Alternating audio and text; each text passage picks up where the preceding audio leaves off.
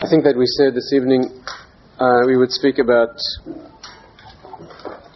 the question of the interplay between making an effort and the miraculous, right? How much you have to Ishtadlus and bitachon, that's how it's known classically, the problem of how much you leave up to Hashem's management, how much you leave up to His active participation in your life, and how much you actually are meant to put yourself out or make an effort. In other words, the problem being,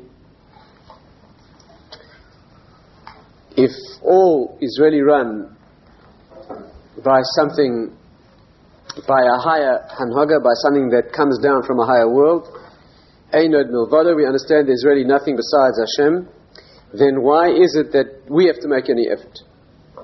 And if we have to make an effort, what's the nature of that effort?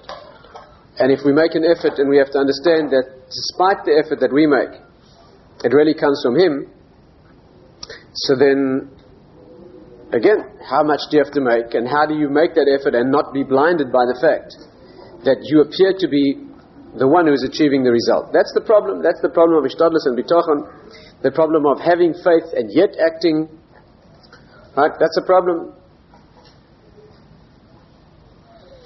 The Rambam, talking about the medical application of this subject, actually composed a small prayer that a doctor should say, or a patient should say, before undertaking any therapy. And the little prayer that the Rambam, that is attributed to him, is that before you take any tablet or you take any medical therapy, you should say this. You should say, Yehi ratzon milfanecha, may it be your will, Hashem, Elokei Avosenu, Elokei Avosenu, Elokei Avosai, asking Hashem, Sheyeh esek ze li lirufua, that this therapy which I'm about to undertake should be a healing for me. In other words, what you're indicating is you're about to undertake medical therapy, but you don't forget that the success of this therapy really comes from someplace else. That beautifully expresses this schizoid approach, if you like, that we make an effort, but we don't forget where it comes from.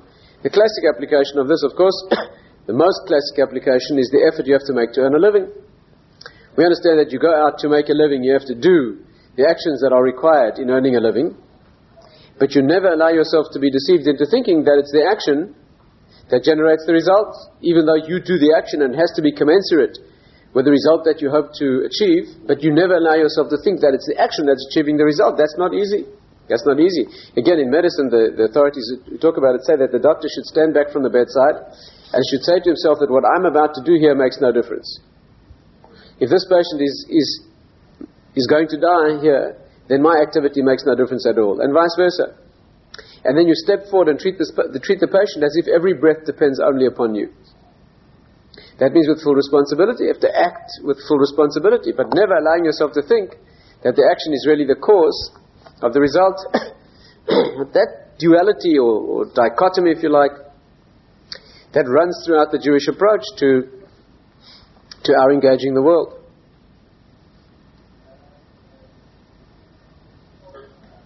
And it's a problem. It's not easy. Either way you go, either path is fraught with danger. If you do too little, it's not good. If you do too much, it's not good. And throughout the Jewish approach to life, we have this issue. One of the most beautiful ways it's expressed, the sages say that if someone tells you that he achieved without labor, do not believe him. Right? Somebody says, Yagati umatzati, that means, Yagati means I struggled and strove and labored, umatzati, and I found the result occurred, you should believe such a person. But the beauty of those words is so plain. Yegia in Hebrew, Yegia means labor against resistance. Yegia it means straining and struggling in work. The result, mitzir, right, the result of the work that you find is really inappropriate. The Hebrew word shouldn't be mitzir. The correct Hebrew verb to use after if you say yagati, the appropriate ending should be in Hebrew pa'alti or hisagti or asiti, words that mean I achieved, I accomplished. But the word mitzir in Hebrew always means an unexpected find. Mitzir always means unexpected find, something you stumble across and you look down and it's there, you didn't expect it. But that's so inappropriate. You just said that you labored, And then when it comes time to express the result of your labor, you use the word that means that the result's unexpected. What do you mean unexpected? You just worked for it. No, the Jewish grasp is that although you labored for it, the result has got nothing to do with the labor. A remarkable thing. Of course, you wouldn't have gotten the result, you wouldn't have had any gifts had it not been for the labor that you did. But now that you did the labor, you appreciate that the gift's really out of proportion. Remarkable thing. Remarkable thing. And there's many ways you see it. The simple blessing we make upon bread. Many, many sources say this. Simple blessing that we say upon bread. Amoitzi lechem min haaretz. Baruch atah Hashem Elokeinu melech haolam. Blessed are you, Hashem. Amoitzi lechem min haaretz, who brings forth bread from the ground. Really, the person who's saying this over this bread, if you have any appreciation of what goes into a loaf of bread, there's a lot of human effort. Tremendous amount of human effort. It started a whole year ago, breaking the hard ground and putting the seeds in and tending them and taking the weeds out and watering. And there's so many stages. And then he's reaping the crop and threshing it and winnowing it. And there's so many stages that the hands are raw by the time you hold that loaf of bread. I mean, you don't realize it because you bought it from, what's the name? But the point is that somebody, really human beings who put all this effort in, and then you take that loaf of bread and you say, Baruch atah Hashem Elokeinu melech hamoitzi lechem min haaretz. You bring forth this bread from the ground. That's a beautiful thing. It's just been through a whole year of your own labor. But before you eat it, you express the fact that it's really He who brings it forth from the ground. Again, same thing. But He doesn't bring He doesn't bring this thing forth from the ground unless you labor for a year. That's a remarkable partnership. It means you do the effort, He does the result, we hand it over to Him, He hands it to us, as it were. Remarkable thing. Remarkable thing. And there's a practical side to this question which I don't want to go into this evening, which is how much effort exactly do you have to make when you go to earn a living? How much effort should you make? There's some marvelous, Rav Dessler has a marvelous presentation on exactly how you judge how much effort. Perhaps if there's time this evening, I doubt that there will be. Perhaps another time.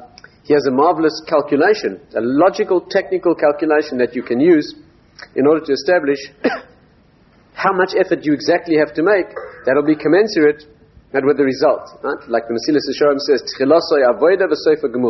the beginning of the process is work, the end is a gift. You don't have any gifts without the work, but the result is a gift after you've done the work. How do you measure exactly where to stop the work so that the gift can be given? That's a subject in its own right. Let's see if we can study the subject at root and work it out. Now, I must inform you and warn you, perhaps a difficult subject, requires a lot of concentration. We have to be prepared this evening to work together and think through it, many levels and sub-levels. It's a marvelous area to discover together, but it'll take work and concentration. All right, let's try and work through the subject, starting at the top and bringing it down through its various stages. I believe last time we met, we discussed the four levels of perception of the miraculous or the deeper world that manifests through the revealed world. Tonight, let's try and look at the 5 levels, if you like, of not just perception, but of engaging that physical world and bringing out of it its deeper, its heart, deeper level. Let's start this time at the top, the highest level of perception and identification of the miraculous hand that moves within the seemingly natural world, and let's bring it closer and closer and closer, or down step by step into the more profane or mundane levels. As we go through this discussion, of course, you should identify your own personal level. I'm not asking for a show of hands, but as we move from the supernal level of the prophets, right, all the way down to the lowest possible levels, you should privately try to to identify your own level. No doubt almost everybody here will fit into the one extreme end of the spectrum. That's why, just out of humility, we'll ask you to keep it to yourself. But let's try and do that. If we discuss levels that are beyond your own personal level, nevertheless, it's something to aspire to, and it's Torah. It's Torah, we have to understand it, we have to understand people on those levels, and it's what we should aspire to, at least in some dimensional application. The first level, are we ready? The first level is the level of people so high that they really don't need to make any effort at all. People who are so elevated, who have so penetrated, if you remember our discussion on the 4 levels, those people have so penetrated the physical, who have so perceived the spiritual world within the physical, that in fact they are exempt from making any physical effort at all. These are people who can engage the miraculous level at will. If you remember our discussion then, we said that the criterion for being on this level is that your perception and your knowledge of the spiritual world is so deep that you can perform miracles at will. Right? The criterion for being on this level is the ability to manipulate the physical world miraculously at will. And I think, as I pointed out then, there's a secondary criterion, and that is that when you are performing these miracles, right, there must be not the faintest surprise on your face at when you do it. I think we pointed that out. Just like Rabbi Chanina ben Dosa, when he came home and found that his daughter had poured vinegar into the Shabbos lights, because, and it was a tragedy because they didn't have, they were very poor. So he said to her, don't worry about the waste. Let the one who says that oil should burn say that vinegar should burn, and she let the vinegar and it burnt. Right? And therefore, he was able, and his wife was able, as the Gemara points out, many examples of miraculous conduct that she undertook. He was able to transcend the physical world and call upon the miraculous at any time. Right? But as I think I pointed out, when you wish to confirm that you in fact are at this level, then you are take a little glass of vinegar or water. Again, you should do it in private. And when you light the vinegar, just to be absolutely sure that you're at this level, be sure that when the vinegar burns, you register no surprise at all. If you register any surprise, no doubt the vinegar will burn for you. But when it does, if you feel in the slightest degree surprised by it, then you have missed this level. Yes, you're very far off from this level. The qualification, the definition of someone at this level is that performing miracles is as natural for them as anything natural is for anybody else. Right? To them, things happen in the world only because Hashem says so, and it makes no difference whether Hashem says that which we regard as natural or that which we regard as miraculous. It makes absolutely no difference. Things only happen because He says so, and therefore there is the complete ability to perform miracles and a complete ability to perform the miracles as if they were natural, no surprise at all. That's people at the first level. I think last time we mentioned, I'm not going to go over it in detail, why is it that people so great are able to perform miracles? And very briefly, that is because the natural world in the first place is only a smokescreen that hides the divine presence. Hashem puts up an image or a mask, if you like, of what we call physics and chemistry and nature, cause and effect. He does that only in order to hide His presence. It's only to give you a mask so that you have the ability to not see the reality if you wish. The reason for that is the doctrine of free will. And in order to have free will, you need to have a situation that can be read in 2 ways so that you can choose in which way you wish to see it. And that again, in its own right, free will and its basis, is a discussion in its own right. But given that He creates what seems to be the predictable cause and effect, habit-forming perception of cause and effect in the physical world, given that He does that for the reason of giving you the opportunity to have free will, the question is, do you see it as a smokescreen to be penetrated, or do you get fooled by it and think that it's real? Somebody high enough who penetrates it in fact steps beyond the bounds of nature, and the reason is that a mask is not necessary for one who perceives the reality behind the mask. The example I think we might have mentioned is that if you're sitting in a room and a friend of yours walks in with a mask on and an elaborate disguise and starts speaking in a strange voice, and this person's having a lot of fun with you because you don't know who he is, if after a few minutes you realize who the person is and you correctly identify them and you say their name, the very next thing they do will be, they will take off the mask. There's no point wearing a mask in the face of one who sees through it. It just doesn't have any purpose at all. And therefore Hashem, who wears a mask in order for us to give us a challenge, if somebody is a tzaddik, somebody is a high enough individual that they see through the mask, Hashem takes it off because there's no point at all if this person is not fooled by nature, if this person sees every natural, so-called natural phenomenon, they see it only as a manifestation of Hashem's direct action, then there's no point. This person's not being fooled by the seeming cause and effect of nature. And therefore they don't need it. And therefore they can perform miracles at will. So far so good? Now, someone on this level, I believe we discussed all this previously, right? Now, let's try and take it a step further. If someone's at this level, Rav Simcha Zissel and others ask this question, right? From here on in, we're moving into new territory. If someone's at the level that allows them to perceive the miraculous and perform the miraculous at will, in other words, if nature has absolutely no reality for them, why do we find that whenever they are demonstrating this miraculous ability, they always perform a natural action? That's a fascinating question. If you look in the Torah, you'll find that people who live at the miraculous level, whether they are performing a miracle at will, or whether they are performing a miracle that Hashem commands them to perform, you'll notice that they always make at least a token effort in the physical world. That token effort is so small that there's no way that it could have any material significance, but they always do it. And the question is why? Examples. Yaakov Avinu, right? Yaakov Avinu. He's fleeing from Eretz Yisrael. He's going to his uncle Lavan. And when he has to sleep, he lies down out in the wilds. He's out in the open, dangerous place, wild animals. What does he do? He takes 12 stones and he ranges them around his head in a semicircle to ward off any wild animals. Right? You remember? Remember this? In fact, what happened is that the stones all coalesced into one stone, a whole wonderful story. It became... But the point is that he made an effort.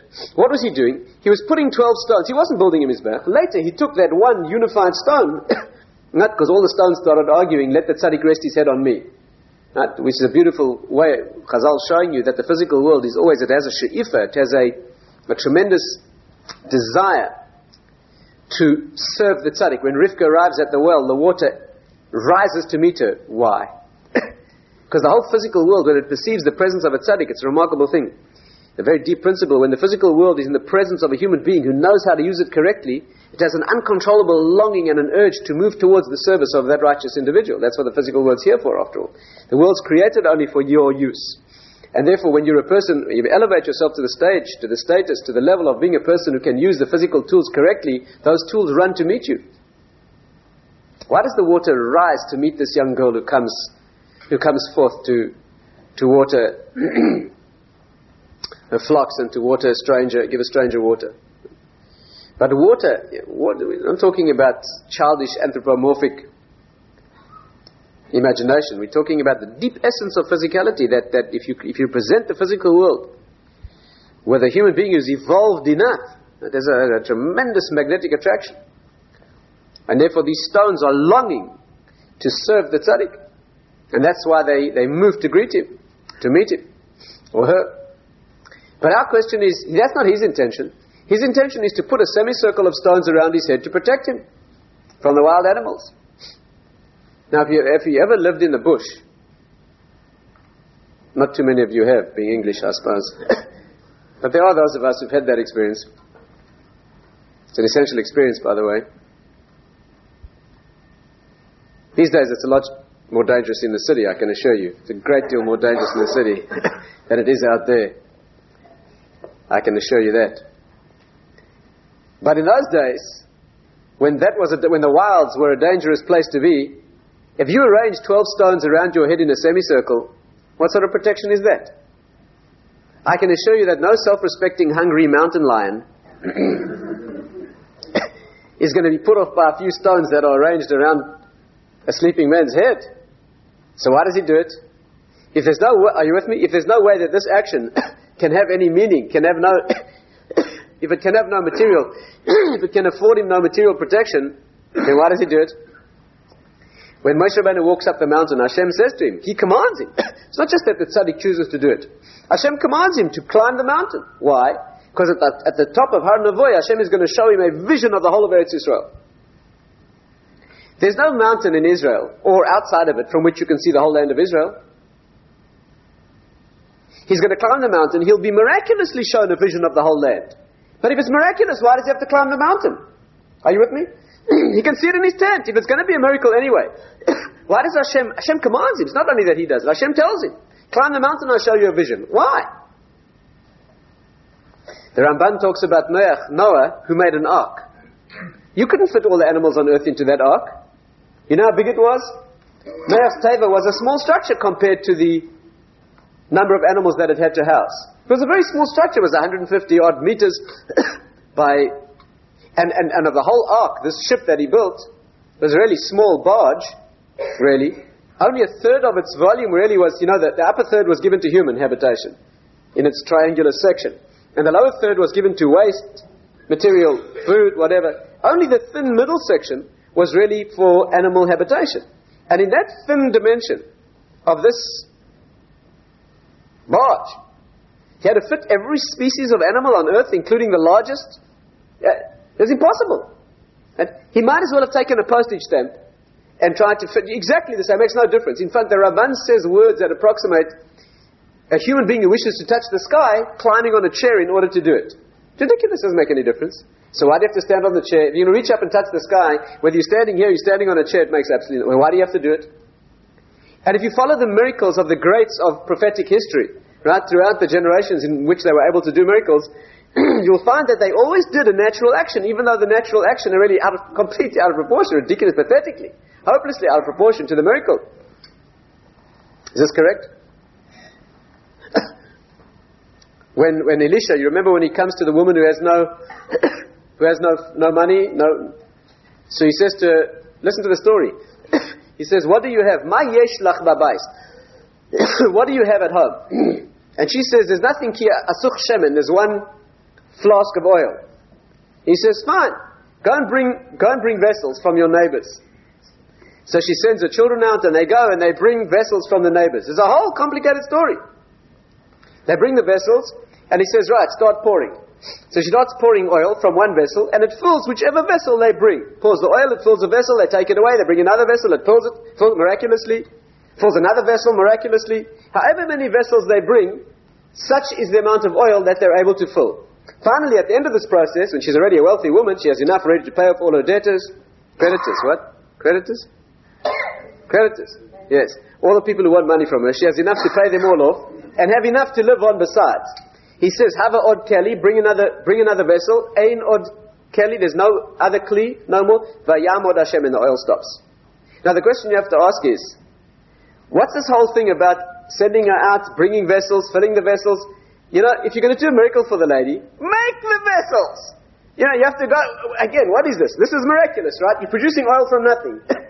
First of all, you insist on starting from a flask of oil that already exists, and you only fill as many vessels as they bring. Do it properly. Going to do a miracle, snap your fingers and make her rich. No, it doesn't go that way. What do you have? You have oil. Good, we'll use that. What do you have to pour it into? Nothing. Good, let's go fetch vessels. What is this? Is it a miracle or isn't it? If it's a miracle, what do you have to go through the whole story for? It's a fundamental question.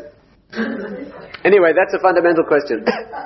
When Reb Chanina ben Dosa lights the vinegar, why does he have to light vinegar? Why does he have to light vinegar? Make flame. Manufacture the oil and the flame. There are a lot of ways to do it. He has to walk in and see that there's already a liquid being poured. So he says, let he who says that oil should burn say that vinegar should burn, light the vinegar. Why doesn't the miracle take effect on some physical material? Do it. And it goes on and on and on. Whichever miracle you, as far as I'm aware, every miracle that you care to examine, there was a physical action or a token, what in English we would call a token action that was made. Why does a person at that level, to be so marvelously and cleanly and clearly able to perform that which is miraculous, why does there have to be any token action in the physical world? That's a basic question. Now, Simcha Zissel answers an answer that seems, again, Torah has got so many levels. endless discovery, a process of endless discovery. At a simple level, he answers like this. Let's see if we can understand it simply and then see if we can delve a little bit beneath the surface. He says the reason that a tzaddik performs an action is simply his humility. To simply snap his fingers and manufacture whatever needs to be manufactured, a certain lack of humility there. Sure, this person is at that level, is capable of doing it. But there's a humility which determines, which demands that a person at that level should engage the natural and the physical at least, even though it really doesn't make any difference. But he's making an effort, he wants to touch the sky. He goes to the trouble of climbing on a chair. Moshe Rabbeinu wants to see a vision of the land. Climbs the mountain, he makes an effort, he climbs the mountain. There's an assertion of a certain degree of humility there, even though the result will be completely out of proportion. But nevertheless, there's an effort that's made. Yaakov Avinu knows that 12 stones are not going to protect him. But he labors to put 12 stones around his head. There's a semblance of an effort that's been made, and he does it out of his humility. To blatantly lie down, totally assured that he's going to be protected because of his level, it's not in keeping with the level of a tzaddik. A person that great has the humility, yes, to always make an effort. The deeper understanding here, that's what he says. Slightly deeper understanding gets a long discussion in its own right, but just to feel out a slightly deeper level.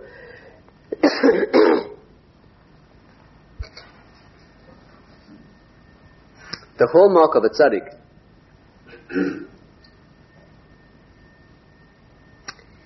the very method, the very process that a tzaddik has undertaken, the path that he has walked to become who he is his humility. The definition of greatness in Jewish terms is the negation of ego that you're capable of undertaking. That's synonymous with your greatness. Not just that a person is very great happens to be very humble. That's not the way it works in Torah. The very reason for his greatness is his humility. The process of spiritual growth is the ability to admit that I'm nothing, it's all him. Moshe Rabbeinu was the greatest person who ever lived. And the Torah says, by definition, he was the humblest person. He was the humblest person who ever lived. They are not accidentally related. They're related in essence. When you're so humble that you have none of your own content, then Hashem can fill you totally. But as long as you're walking around with some of your own content, then to that extent, He cannot fill you. Again, people who are brazen, or people who are prideful, or have their own self-importance, to the extent that your own ego is there, I mean, these words are very easy to say. Of course, but the exercise of putting into practice is extremely difficult. But to the extent that you have your own ego intact, again, we're talking about your own sense of worth, or your own knowledge of how great you are. It doesn't matter false humility. Moshe Rabbeinu didn't walk around saying, I'm nothing, I'm nothing. He knew that he was, the Gemara says that the problem is we don't have anybody humble enough. You have to understand, humility doesn't mean that you're not objective about your greatness. Humility means that you're objective about your greatness. It doesn't mean that you don't know what your greatness is, but you're objective about it. The Gemara says that they needed somebody to compose the prayer for destruction of the evildoers. But to be able to make a prayer that wishes other people destruction, you have to be absolutely pure and humble. Someone says that they tried to do it, and they got up and they said that our problem is we have no one humble enough in this generation. So Shmuel HaKohen got up and he said, what's the problem? There's me. Here I am. What do you mean there's no one humble enough? I am. There wasn't a lack of humility. He was being absolutely objective. Even about his humility. You can be objective about that. Pride, are you with me? Pride doesn't mean saying who you are. Pride means saying you're more than you are. And humility doesn't mean saying you're nothing. If a person's completely empty, has never achieved anything, never worked on himself, and he gets up and he says he's totally nothing, he's not humble, he's just right. That's not humility. Humility means being very great and being very objective about it. Not asserting or what do you call it? Not claiming for yourself any greatness that's out of proportion to what you are. And it's not claiming that you did it where you didn't do it. But to the extent that you worked on yourself and achieved a certain thing, you could be completely objective. That's not, are you with me? Moshe Rabbeinu knew he was the greatest person who ever lived. He knew exactly who he was. He knew, well, the commentaries say that he knew who he was to the level that he knew it. There was a vast depth of his own depth that he wasn't aware of. Way beyond what he knew he was capable of. But that applies to all of us. Even the most highly achieved people who've ever lived are only just beginning to get the slightest intimation of what it is that if you knew what you were really capable of, no matter what you've achieved, if you knew what you were really capable of, you would be so astounded, you would be so shocked and astounded, you would definitely not believe it. No matter how much you've achieved, you haven't begun 1% of what it is that you're really capable of. And the Mefarshim teach it by Moshe Rabbeinu. Says that, the beautiful illustration of it is that Hashem said, this is your people, you're responsible for them. Moshe Rabbeinu said, Hashem, I can't carry the load. Am I a nursemaid that can carry the child? I cannot do it. I don't have the capacity. You remember this? I can't do it. You know, the Jewish people were a handful. They were a handful. The great Moshe Rabbeinu said to Hashem, I can't carry the load. You know what Hashem did? Amazing thing. Frightening. Hashem said to him, choose 70 elders of the Jewish people. You remember this? Chose 70 people. Va'atzalti min haruach asher alecha. Amazing thing. Atzalti min haruach means I will take off from you, I will take off of you the spiritual greatness, the prophetic connection, right? Your voltage, your greatness, and I will give it to them, and all 70 of them will become prophetic in their greatness, and they will help you lead the Jewish people. Yes, you remember that. And that's how the Sanhedrin of 70 elders was formed, and that's how he had a group of people to help him. Mefarshim say that when Hashem took the prophetic spirit from him and put it onto them, there was enough. Listen carefully. There was enough to make those 70 people reach a level of prophetic greatness, and all that was taken from him that enabled them to become prophets of his own level was so little he was unable to discern the difference. The expression is like when you light a candle, when you light many candles with one candle, they all burn brightly. It doesn't diminish the flame at all. Right? That means that what happened was all these people reached this level of greatness, and Moshe Rabbeinu's level was totally unaffected. And through that he began to realize, right, Hashem showed him that you think I would have given you this responsibility and leadership if I didn't think you were capable of it? That which you said you weren't capable of. You haven't begun to realize what it is that you haven't begun to realize your level. Now, Moshe Rabbeinu, who was the greatest person who ever lived and was the most clear and clarified and objective person who saw totally clearly. He saw absolutely, the Chazal say he saw through a clear lens. He saw through an aspaklaria ma'ira, that means a lens that is totally clear. As opposed to every other prophet who ever lived who saw through a cloudy lens. But you know what Rav Dessler says, you know what the difference is between seeing through a clear lens and a cloudy lens? It's not just a difference in quality. There's a difference in not just in quantity, whichever word you want to use. There's a complete difference in type. You know what the difference is? When you look through a clear lens, you see what you see through the lens. When you look through a cloudy lens, you see a reflection of yourself in the lens. Of course, you don't know that, so you think you're seeing objectivity. You don't know that it's a reflection of you. You think you're looking at the scene beyond the lens. And of course, the cloudier your lens is, the more of yourself you're seeing. But because it's cloudy, you don't know that. I mean, what a beautiful analogy. What a marvelous analogy. The more egotistical a person is, the less you've clarified your own essence, the more you think you're seeing things exactly the way they are, but you're only seeing a projection of your own. Moshe Rabbeinu was the one who saw through a lens that was so clear, it was completely clear. And he had not begun to realize what he was capable of, to the extent that when all that was taken off of him, it made absolutely no difference to him. What a lesson. That it means for us, we haven't begun to fathom even the very beginning of what it is that we're capable of. We walk around feeling, well, we couldn't cope, we're having trouble coping. You're not here to cope in the first place. You're not here to cope. You're here to achieve greatness. Coping is just the basic standard from which you begin. Unfortunately, most people in most people in this generation, if they're more or less coping, they feel they're doing a very good job. The sad part of it is that if you're more or less coping these days, you are doing a very good job. Because most people aren't. Most people in this generation, if they're more or less psychologically intact, they have a marriage that's more or less recognizable as a marriage. They've got some children at home who are not totally delinquent and psychotic, deranged. Unfortunately, such people consider that they're more or less coping. And unfortunately, that type of situation is not so common anymore. But you're not here for that. You're not created to cope and more or less keep things intact. That's just the basis from which you're supposed to move out and achieve greatness. Nebuch, we've got to a level where people are more or less together, it's like they think that they're managing something. What a travesty of what a human being is supposed to be. Anyway, let's get back to our subject, since you got sidetracked. We said this, that a person who's very great is making a token effort only as an assertion of his humility, but it's not just as a token because it's a side issue.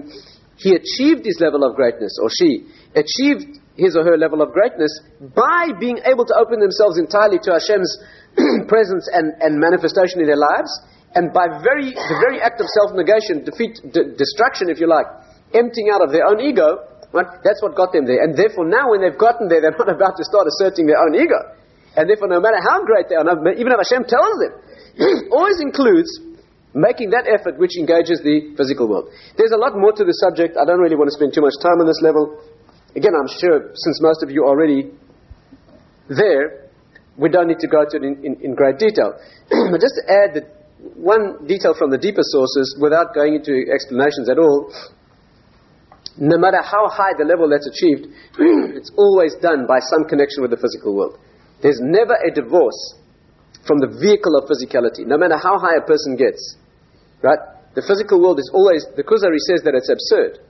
He actually says that it's absurd that the spiritual result should happen from the physicality of a body, which is its complete opposite. A body is animalistic, it contains excrement, it's temporal, and it's given to destruction. It's absurd that should be the tool that reaches into the infinite world, but that's the way the world is. And therefore it's not possible. And in depth, that's what a mitzvah is. A mitzvah is a thing you do. Virtually all the mitzvahs are physical. Isn't that right? Virtually every mitzvah in the Torah, with the exception of maybe a handful, not more than 4 or 5, maybe, or 6, of all the hundreds and hundreds of mitzvahs, they're all physical actions. What sort of spiritual system is dependent on physical actions? That's the way the world's built.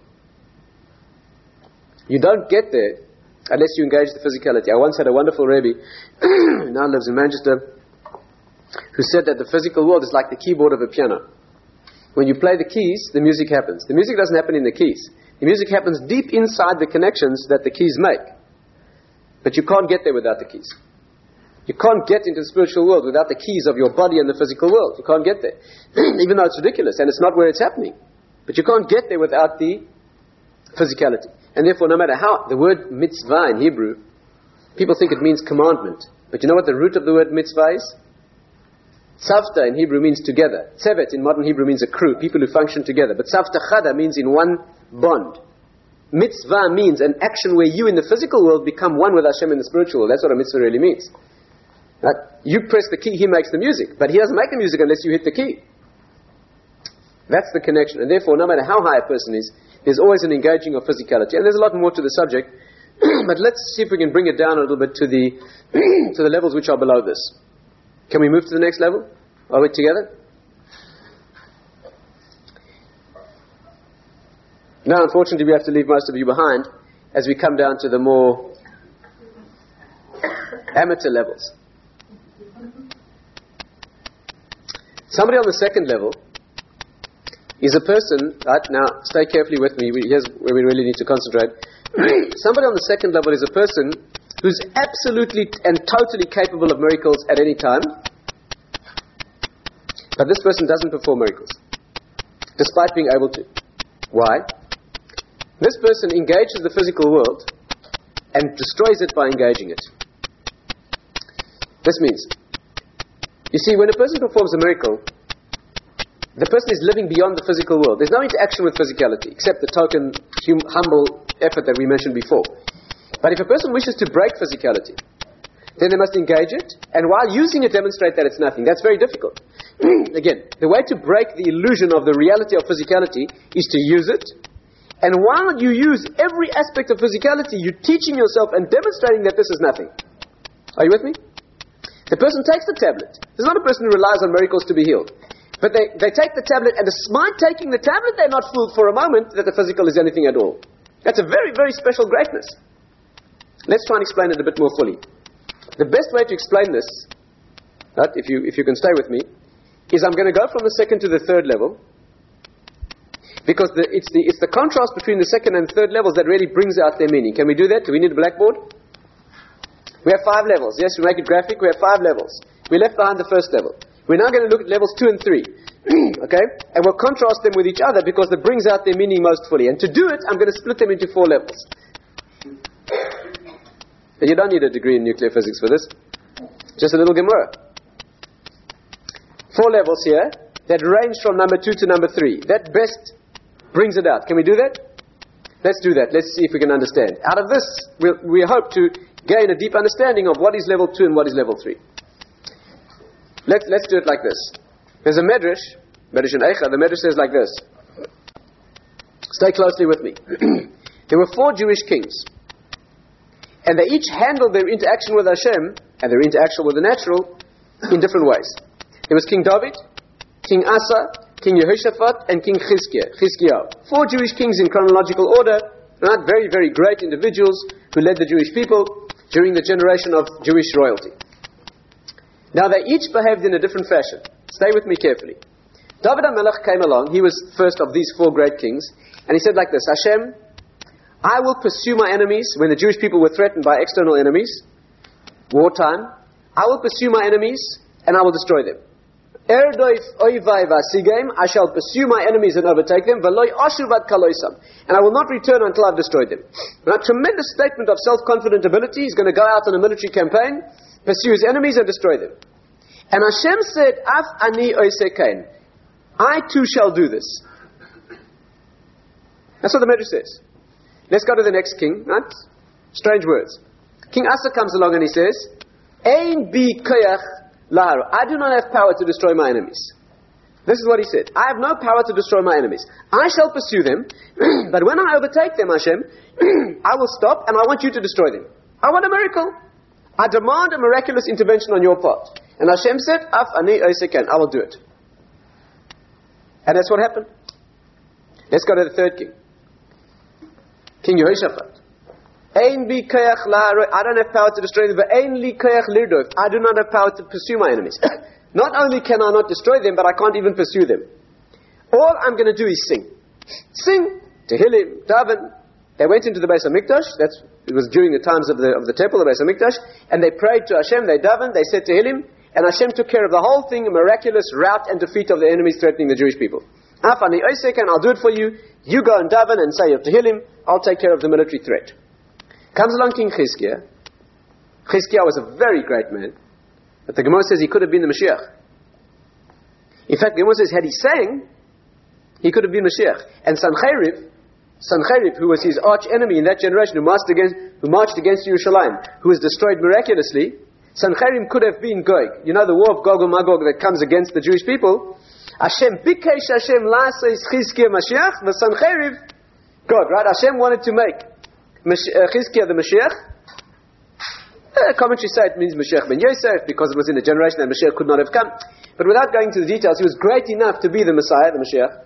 And Sancherib, his enemy, would have been Gog, and it would have been the total and definitive destruction of all evil, and that's what it would have been. Chizkiah, he missed something he didn't do, whatever, at his incredible level. What did he say to Hashem when the Jewish people were threatened by Sancherib, by the enemy?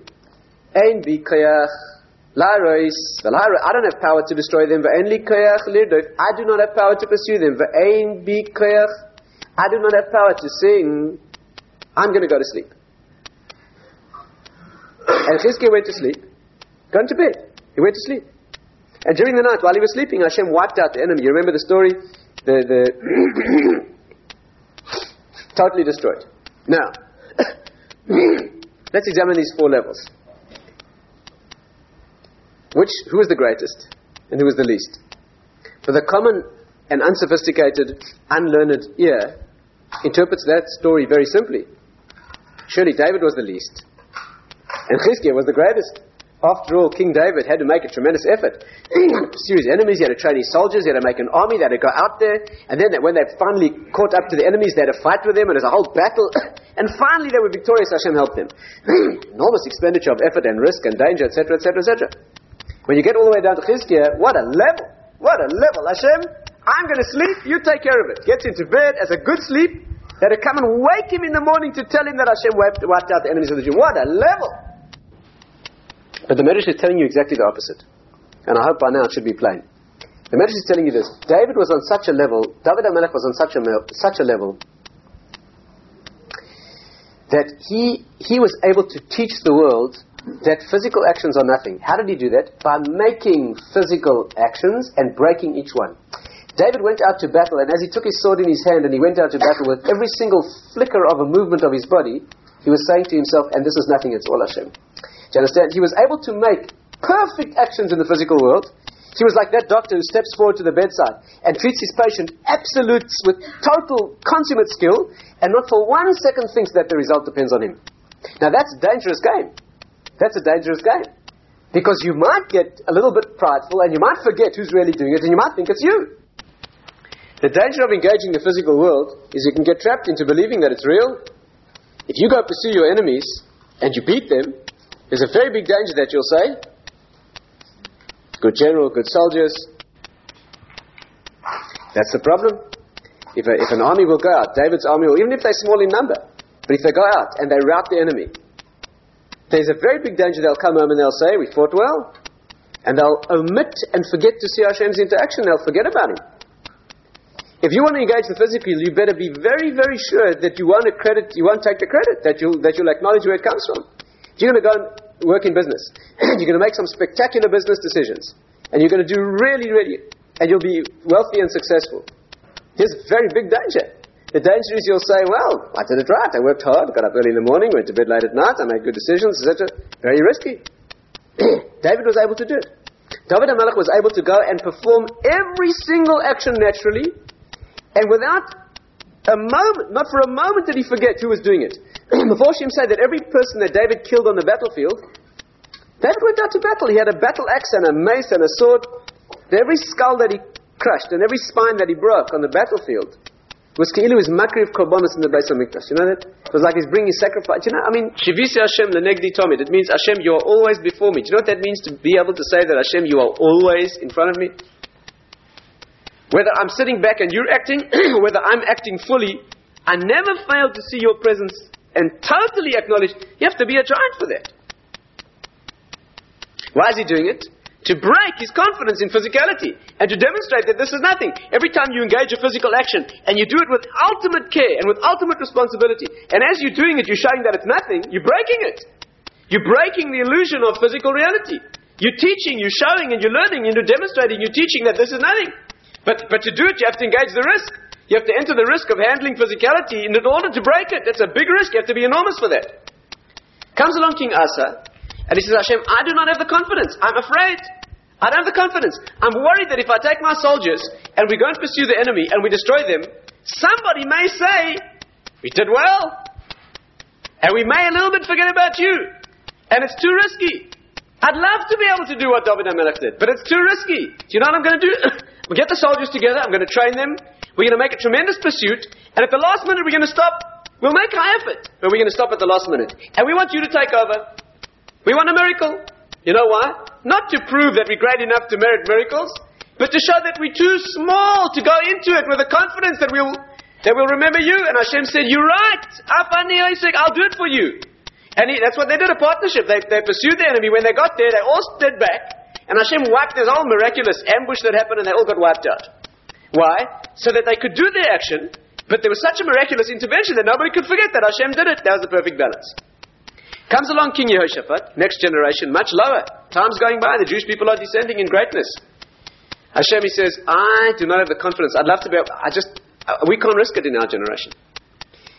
You know what will happen? Even if we pursue them, even if we don't attack them, but we pursue them and they get destroyed, you know what we'll say? We pursued them well. We confused them. We did something. We must have done something right. Too risky. You know what we're going to do? We can't risk anymore. We're going to go to the Beis HaMikdash. We're going to daven and say to Tehillim, we're not going to lift a finger. We want you to take care of it. Hashem says, you're right about it. You're right about it. You go say your Tehillim, I'll take care of them. That's what happened. They called into existence a miracle because they couldn't risk any more effort. What happens in Chizkiah's generation?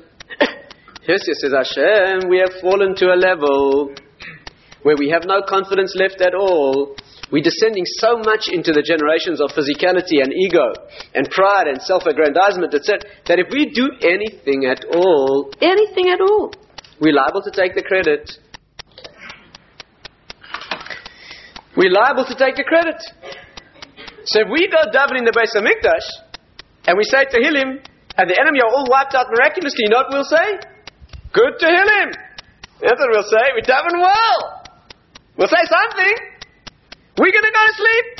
That's all we can do. We don't have the power to do anything. And you hear this amazing thing. And Chizkiah went to sleep. It was the only way that they were safe in that generation of being able to acknowledge that it's all from Hashem. Of course, you have to be great enough at that level to merit miracles, of course. You can't do this. You have to be great enough to know that if you're going to call on Hashem to do a miracle, He'll do it for you. You cannot afford to do this when you're at that level. But if you're at that level, you have to ask yourself, are you great enough that you can make an effort and you won't be fooled? Or are you lowly enough that you must never rely on a miracle in order not to risk your own ego being alerted and awakened? And that's what happened to Chizkiah. You realize, of course, Chizkiah was the generation, it's much deeper than this. Chizkiah was that generation of Jews that specifically made no effort. You remember his generation? The Gemara says that they all learned Torah to the extent that every Jew alive was so knowledgeable about Torah. It was a generation that they learned. The Gemara says that Badkum midan va'ad Beersheba. They searched the Jewish people from Dan to Beersheba. That's the length of Eretz Yisrael. V'lo matzu tinoik oy tinoikes. They couldn't find a baby who didn't know all the laws of Tumah and Tahara. Tinoik, a little child. They couldn't find a little Jewish child who didn't know the most complex laws of the Torah dealing with Tumah and Tahara. That was their generation. The Gemara says that Chizkiah made all the people sit and learn, and he put a sword outside the door. You remember this? He used to hang a sword outside the Beis Medrash door, and he said, anybody who leaves Torah learning shall be pierced with a sword. Pain of death. And some of the commentaries ask, there's no punishment of death for stopping learning Torah. If a Jew would leave the Beis Medrash and go out to earn a living, go work the fields, you know how to do that. May not be the highest level, but there's no death sentence for that. So why did he promulgate a decree of death against any Jew who would leave his Torah learning? Because Chizkiah's generation was a generation where the effort they made was making no effort. You hear this? The hallmark of that generation was that they did not engage effort. They didn't go out to make a living. They didn't work the fields. Their generation was a generation where they sat and learned Torah. That's what they did, and they relied on miracles. That was the nature of the generation. And therefore, if you left the Beis Medrash to go out and earn a living, you were risking the life of the Jewish people. You hear that? You were breaking the methodology and the method that they survived by in that generation. The way they survived then was by not making an effort and calling it all into miraculous existence, and you sit and learn Torah. And therefore, any Jew's going to go out and say, well, I'm going to go work the fields. Oh, you're going to go engage the natural. You're breaking what we're at. And that's worthy as a radar from the people. And that was so Chizkiah's level, okay. Now, can we put back our big picture? First level, can we revise? First level, somebody who is so above the physicality, they have to do nothing at all. They only make a token effort within the physical. Next level. This is not a lower level, really. You can see David HaMelech's not any lower than the people we spoke about before. But this is a person who must teach and demonstrate that physical actions look as if they're self-contained and they're cause and effect. And I'll demonstrate that they're not. How do I do it? I engage every aspect of physicality, and not in the faintest flicker of a movement do I ever allow myself to believe that it's me. You have to be incredibly great for that. You have to see the physical and see through it. Every single movement and every single object and every single expression and emotion and phenomenon, you have to see it and see Hashem in it. Tremendous, permanent greatness. Third level, 4 stages down, just by way of illustration. Somebody who is so unconfident of themselves that they feel that if they engage anything physical, they may start taking some credit. So what do they do at that level? Rely totally on miracles. Okay? Let's come down to the 4th level. Again, by now I'm sure most of you are completely exempt. But just in case there's anybody left who still developing, the 4th level is our generation. The 4th level is us. It's our generation. No miracles, no prophecy, nothing left. That's us. Why? You see, we live in a generation, in a series of generations, where we can't call on miracles at all. Can't call on miracles. Why? Because our nature is, we are so sunk in physicality. We are so convinced that what meets the eye is what there is.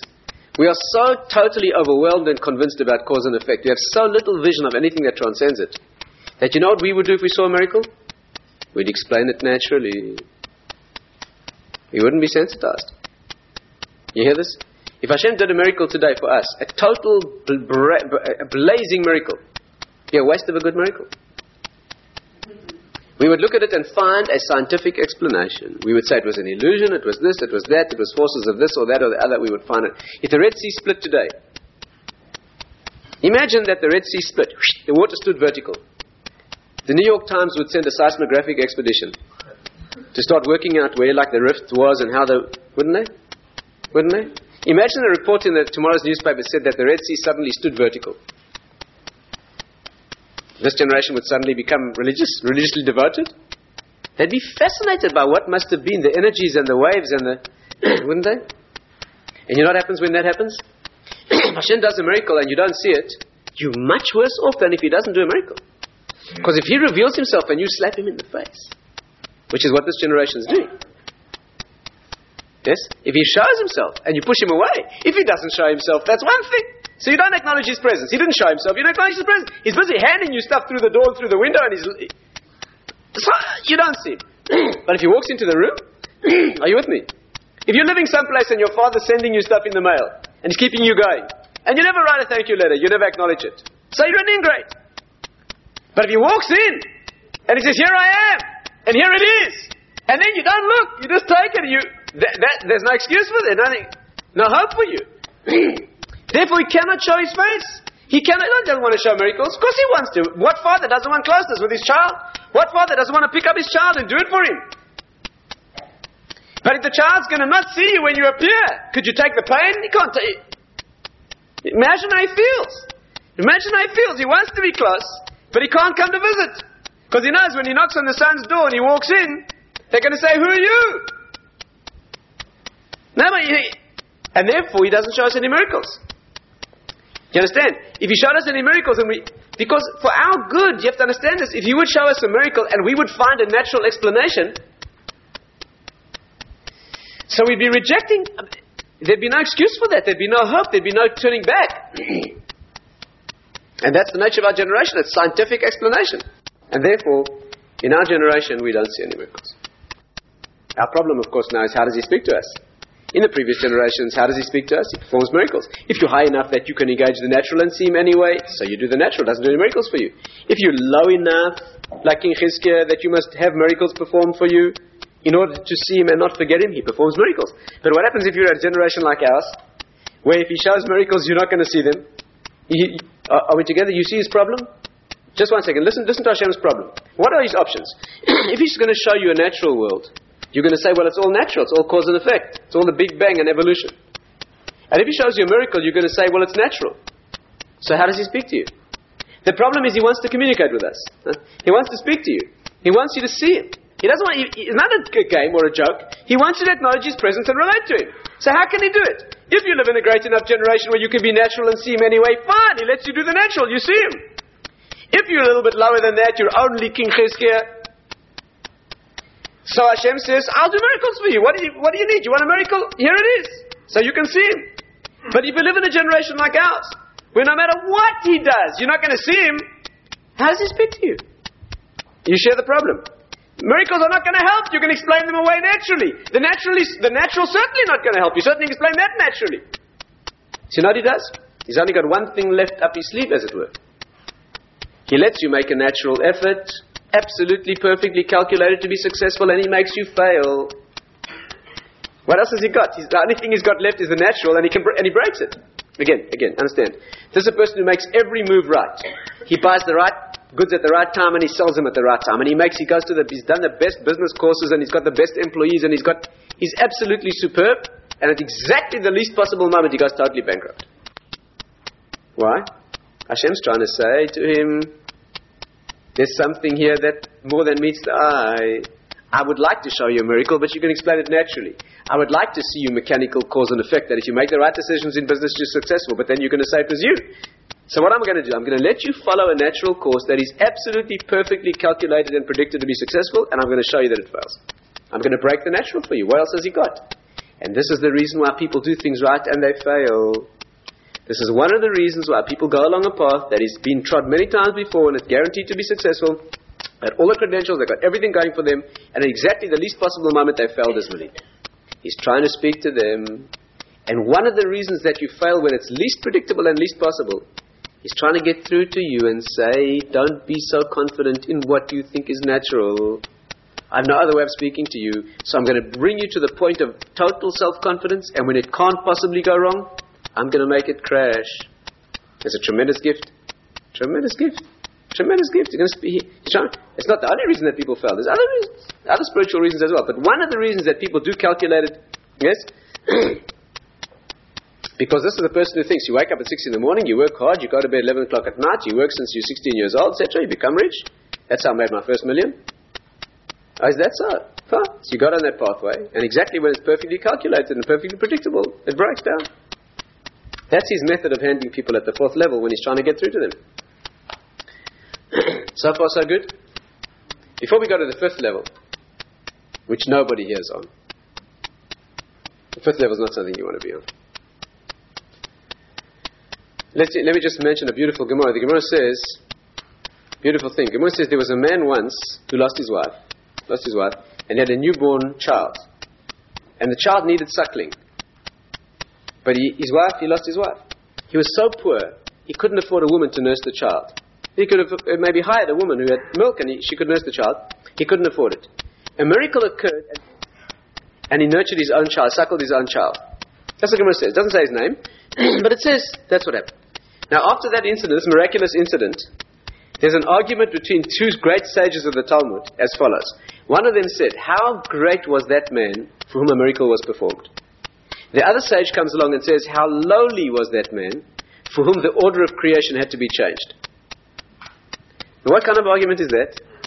What kind of argument? Was he great or was he lowly? I mean, how can you have an argument like that? The man merited a miracle. Right? An absolute transcendent miracle, and that's how he saved his child's life. So, he was great. What do you mean, the opinion he was lowly? But can you see what's going on? These two sages are looking at it from two different levels. If you look at it from the vantage point of the third level, this man was very lowly. Why was he lowly? Because he needed a miracle. He needed Nebuch a miracle in order to see Hashem's presence. Had Hashem sent him some money in the mail from an old debt that he'd forgotten, a seemingly natural mechanism, he wouldn't have realized that it was Hashem doing it. Do you understand? Only if Hashem did a miracle for him, yes? Only if Hashem did a miracle for him would he be sensitized and see it. So Hashem was unable to deal with him naturally. He was very lowly, this man. Had he been a David HaMelech, Hashem could have dealt with him naturally and he still would have seen it. Do you understand? But the other sage is looking from the fourth level. Wow, this man merited a miracle. He must have been enormous. So they're both valid opinions. The question is, what standard are you comparing it to? It's beautiful. Let's go to the fifth level and we'll finish with that for this evening. So by and large, our generation is on the fourth level. What's the fourth level? He allows you to do that which is perfectly logical and mechanical and cause and effect and calculated, etc. And he makes it crash. Why? Sensitize you. Something's going on in your life. Don't be so confident. Don't be so self-confident. What's the fifth level? Stay with me well. This is frightening beyond words. And something that's worth spending a lifetime avoiding. A fifth level is somebody like this. This is an individual who does not want to be contacted at all. He's not at home. He's not available. No matter what Hashem does to contact him, he is not going to pay attention. You get people like that. No matter what Hashem does for him, he's not going to pay any attention. Let's go through it. Hashem will do a miracle for him. You know what he'll say? Natural. He'll find a natural explanation. Good. Hashem will do the natural for him. He'll say it's natural. Hashem will do the natural and break it. You know what he'll say? Unlucky. That's what he'll say. Unlucky! Try again! So what's Hashem got left? How does he speak to such a person? Again, you hear this? What can he do? He'll do a miracle for him, the person will explain it naturally. That's the worst thing he could do for him. He'll throw back a miracle in Hashem's face. No, he can't do that. He's going to allow things to take their perfectly natural course. The person will say, well, of course, cause and effect, it's all natural. They can't do that. He'll allow things to take a natural cause and effect, and at the last minute, totally unpredicted, he'll break them. The person will say, well, I was unlucky. So how does Hashem speak to such a person? What does Hashem do for such a person? The answer is there's nothing he can do for him. You can't speak to a person who doesn't want to hear. You've got free will. No matter what Hashem does, if you refuse to hear, you cannot speak to somebody who doesn't want to hear. There's nothing that Hashem can do for such a person. But there's something that he can do with such a person. He can't speak to him, but he can use him. You know what Hashem uses such a person for? You know what he does with such a person? He lets this person make an absolutely superb effort. He does everything right. He gets the best education, the best training, the best moves.